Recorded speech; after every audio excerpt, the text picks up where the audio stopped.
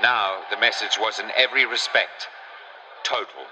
Judentum stellt eine infektiöse Erscheinung dar, die ansteckend wirkt. Deutschland jedenfalls hat nicht die Absicht, sich dieser jüdischen Bedrohung zu beugen, sondern vielmehr die, ihr rechtzeitig, wenn nötig, unter vollkommener und radikalster Ausschaltung des Judentums entgegenzutreten. Extermination of the Jews. He almost let the truth slip out. Goebbels in the Sports Palace. He wanted public approval for a total war on the home front as well. The pinnacle of his speeches, painstakingly rehearsed. How to bring a people to the point of madness. L'extrait que vous venez d'entendre est un discours de Joseph Goebbels, ministre de la propagande du régime nazi, qui insiste sur la nécessité d'éliminer les Juifs. Durant la Deuxième Guerre mondiale, poursuivant un idéal de monde constitué seulement d'une race supérieure appelée la race aryenne, Hitler et le parti nazi accomplissent l'impensable. Dans le but de ne garder uniquement que les purs Allemands, le Parti national-socialiste allemand mettront en branle une campagne d'élimination des impurs. Les principaux visés, les Juifs, l'appelleront la Shoah, qui en hébreu signifie la catastrophe. Pour cet épisode spécial du Student Gospel, relié à mon cours de projet en psychologie, nous allons observer comment les gestes du peuple allemand, des autorités et des camps de concentration ont tous influencé l'état mental des Juifs pour mener à l'élimination de ceux-ci, dont Goebbels parlait précédemment.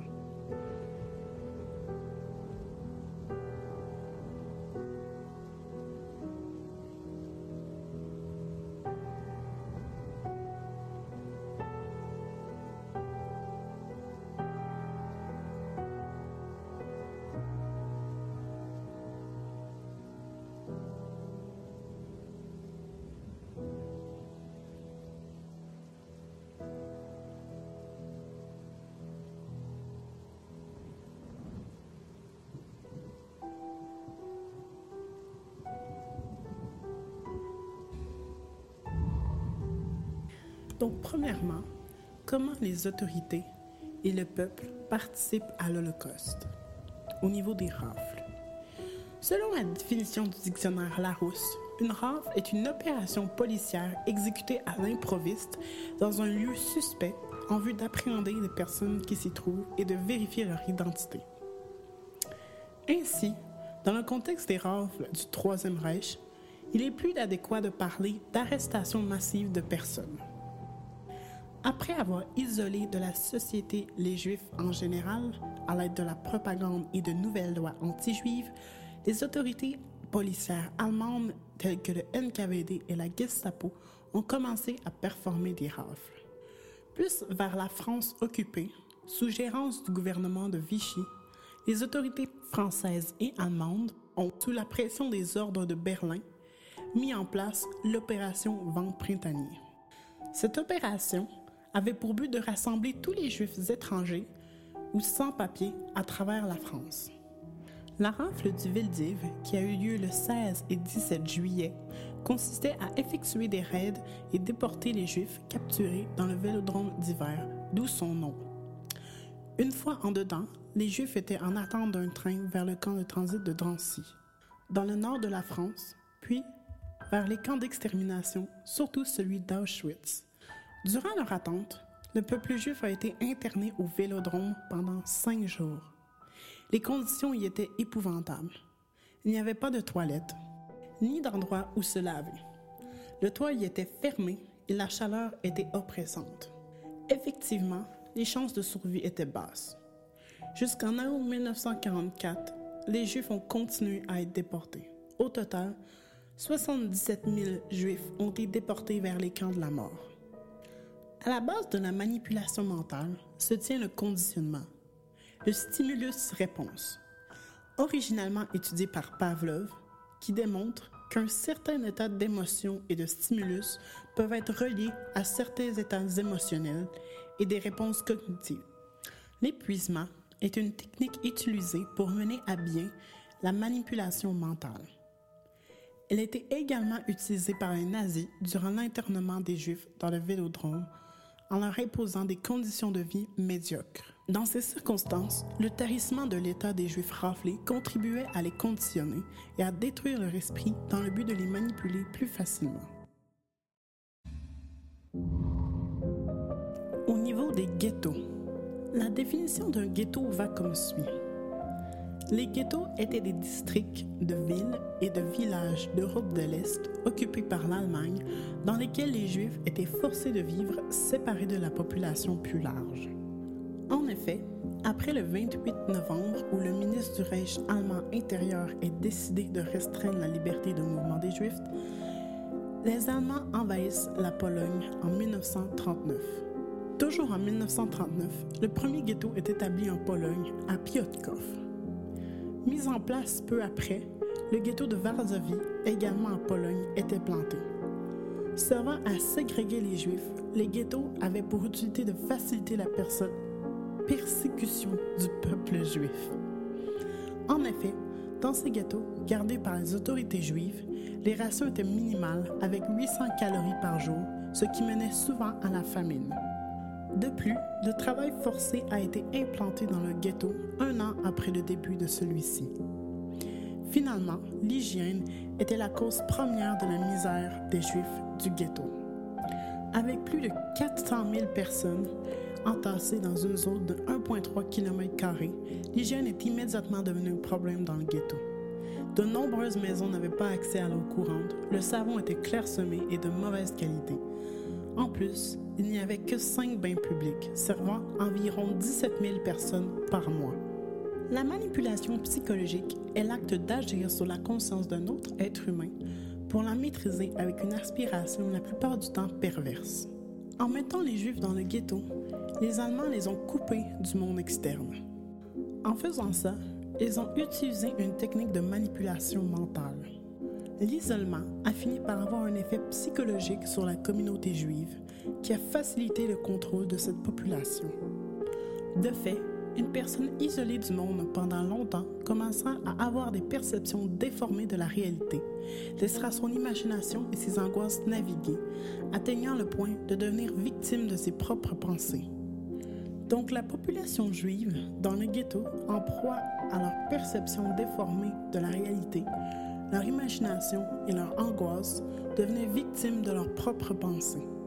Les Allemands, en séquestrant les Juifs dans cet espace, ont exercé l'isolement comme un instrument d'affaiblissement et de persuasion mentale. Au niveau de la Première Guerre mondiale. Lors de la Première Guerre mondiale, l'armée allemande était quasiment assurée de sa victoire. Par contre, après l'échec du plan Schlieffen en 1914, qui consistait à sortir les Français du conflit, la situation s'est dégradée. À partir du 4 octobre 1918, les offensives alliées poussent l'Allemagne à adresser une demande d'armistice à Wilson Woodrow, président des US, tout juste entré en guerre. Le 4 novembre 1918, l'offensive finale des Alliés sur le front occidental clôt le cercueil. Les Allemands ont besoin de l'armistice. Après la fin de la guerre, l'Allemagne est plongée dans une crise économique causée en partie par le traité de Versailles. L'Allemagne a été forcée de payer des réparations incroyablement importantes à la France et à la Grande-Bretagne. Également, l'Allemagne a été forcée de céder une partie de ses territoires, ce qui, avec l'humiliation de cette condition, amenait aussi une perte des ressources contenues sur ces territoires. Criblée de dettes, dépendant de l'argent prêté par d'autres pays que l'Allemagne ne pouvait pas rembourser, même en imprimant de l'argent en grande quantité, le gouvernement n'arrivait pas à remettre l'économie en place, car le pays était en hyperinflation. Le peuple, souffrant de cette crise économique, mène une vie de misère où la malnutrition et le froid règnent à cause du manque de charbon. L'hygiène est déplorable à cause de la pénurie de savon. La pauvreté ainsi que le malheur psychologique atteint son paroxysme. En effet, il est juste de dire que face aux contraintes liées à l'économie de guerre ou au moral des civils, l'échec des autorités est indéniable dans tous les domaines, politiques, militaires et locaux. Se sentant comme abandonnés par leur pays et humiliés par leur défaite, l'amertume et la déception, ainsi que la division en classes citoyennes régnaient. C'est lorsque le peuple cherchait une explication à leur misère que le Parti national-socialiste est apparu avec une réponse, la même que les généraux de guerre ont donnée à Hitler. Avec l'Allemagne à son point le plus faible et le plus vulnérable, Hitler a profité de l'occasion pour commencer son ascension vers le pouvoir. Même à ce jour, dans un pays aussi diversifié et à l'esprit libéral que les États-Unis, lorsque l'économie est en baisse, les gens veulent quelque part mettre le blâme. Par exemple, l'utilisation actuelle d'immigrants illégaux du Mexique comme bouc émissaire pour les difficultés économiques. En Allemagne, Hitler a utilisé le peuple juif comme bouc émissaire pour tous les problèmes de l'Allemagne. Avec un nombre disproportionné de riches propriétaires d'entreprises juives, Hitler a convaincu une grande partie de l'Allemagne que les Juifs étaient à blâmer pour le mauvais état économique. Il y a plusieurs raisons pourquoi une personne ou une communauté est en proie à ce type de manipulation.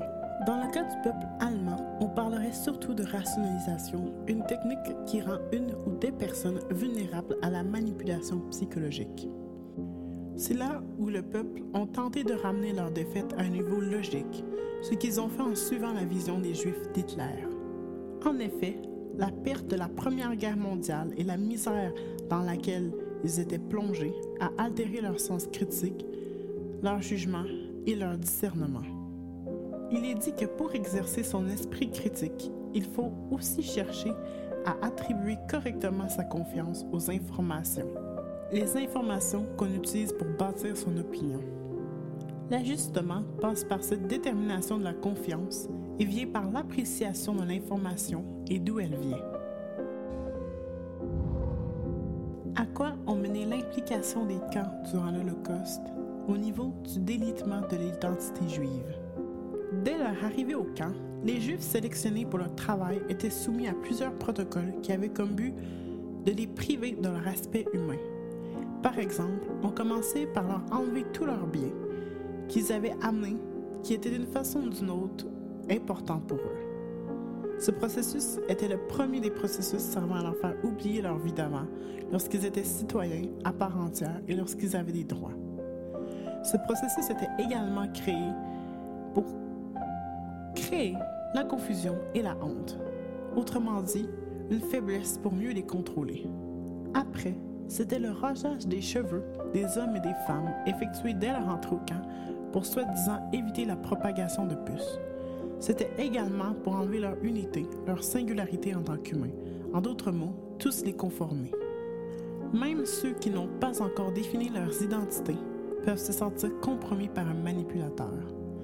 En enlevant les caractéristiques dominantes de la culture juive, les Allemands ont en partie enlevé leur identité. Cette absence d'identité et la honte qu'elle engendre les rend plus fragiles face à la manipulation des nazis. De plus, les nazis ont également utilisé la soumission, où le manipulateur tentera de nuire à la perception de soi de la personne manipulée pour en prendre le contrôle, lui faisant croire qu'elle a tort ou qu'elle est malade. En effet, il est possible de dire que les nazis ont eu à l'image des Juifs pour les manipuler plus facilement. En nuisant à leur perception de soi, les nazis ont également touché leur estime de soi. L'estime de soi se définit comme l'ensemble des perceptions et opinions que nous avons de nous-mêmes et de notre valeur comme personne. Le manque d'estime de soi peut mener à des conséquences comme des problèmes interpersonnels. Ces problèmes interpersonnels peuvent entraîner ces personnes à être perturbées par toute accusation ou réprimande. Ils sont prêts à tout pour convenir. Ils sont également angoissés ou incertains. Ils évitent ou se retirent d'un contact social ou intime. Ils ont tendance à se laisser intimider, critiquer ou maltraiter par leurs amis ou leur famille, ou dans le camp des camps de concentration, les gardes.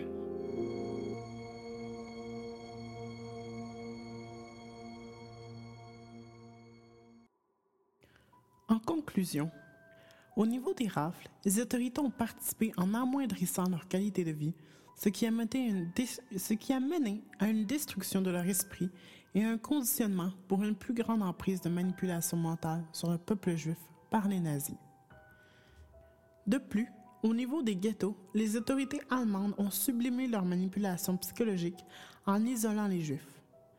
L'isolation de ces derniers les portait à être plus vulnérables à une fausse réalité, à leur imagination et à leur angoisse. Ainsi, affaiblis par tout cela, ils sont enclins à obéir et à collaborer. Finalement, Au niveau de la Première Guerre mondiale, le peuple, malmené par sa défaite, a utilisé la rationalisation, ce qui les a menés à être en proie aux politiques antisémites du régime nazi montant. Dans les camps, l'extermination du patrimoine culturel et identifiant des Juifs font de ces gens des victimes faciles à contrôler, manipuler et convaincre. Également plus faciles à compromettre.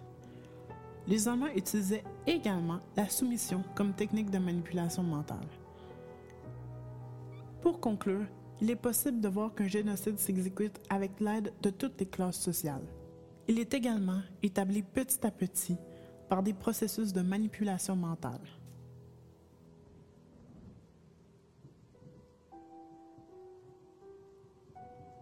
Bonjour, et ici Fanny. Dans le fond, merci d'avoir écouté jusqu'à la fin. Si vous avez écouté jusqu'à la fin, si jamais c'est pas grave. Dans le fond, c'était un épisode pour mon cours de projet en psychologie. Donc, il fallait parler de sujets qui nous intéressent avec une vision psychologique. Et puis moi, c'est de ça que j'ai décidé de parler. Certes, c'est un sujet très prenant, très dérangeant, je crois. Et je me suis toujours demandé si j'étais pas un peu... j'appropriais pas un peu quoi que ce soit en parlant beaucoup de ça. Mais je me suis rendu compte, je crois, avec le temps que c'est un sujet important. Je crois que c'est dans le patrimoine mondial et que j'essaie juste de collaborer mon mieux pour que les gens s'en souviennent et pour qu'on n'oublie pas. Donc, merci d'être là. Aussi, une rapide notice. Je veux dire que je ne suis en rien professionnelle du sujet. Il y a eu beaucoup de recherches dans cet épisode-là, mais encore une fois, je ne suis pas professionnelle. Donc, merci beaucoup, encore une fois, d'être au Student Gospel.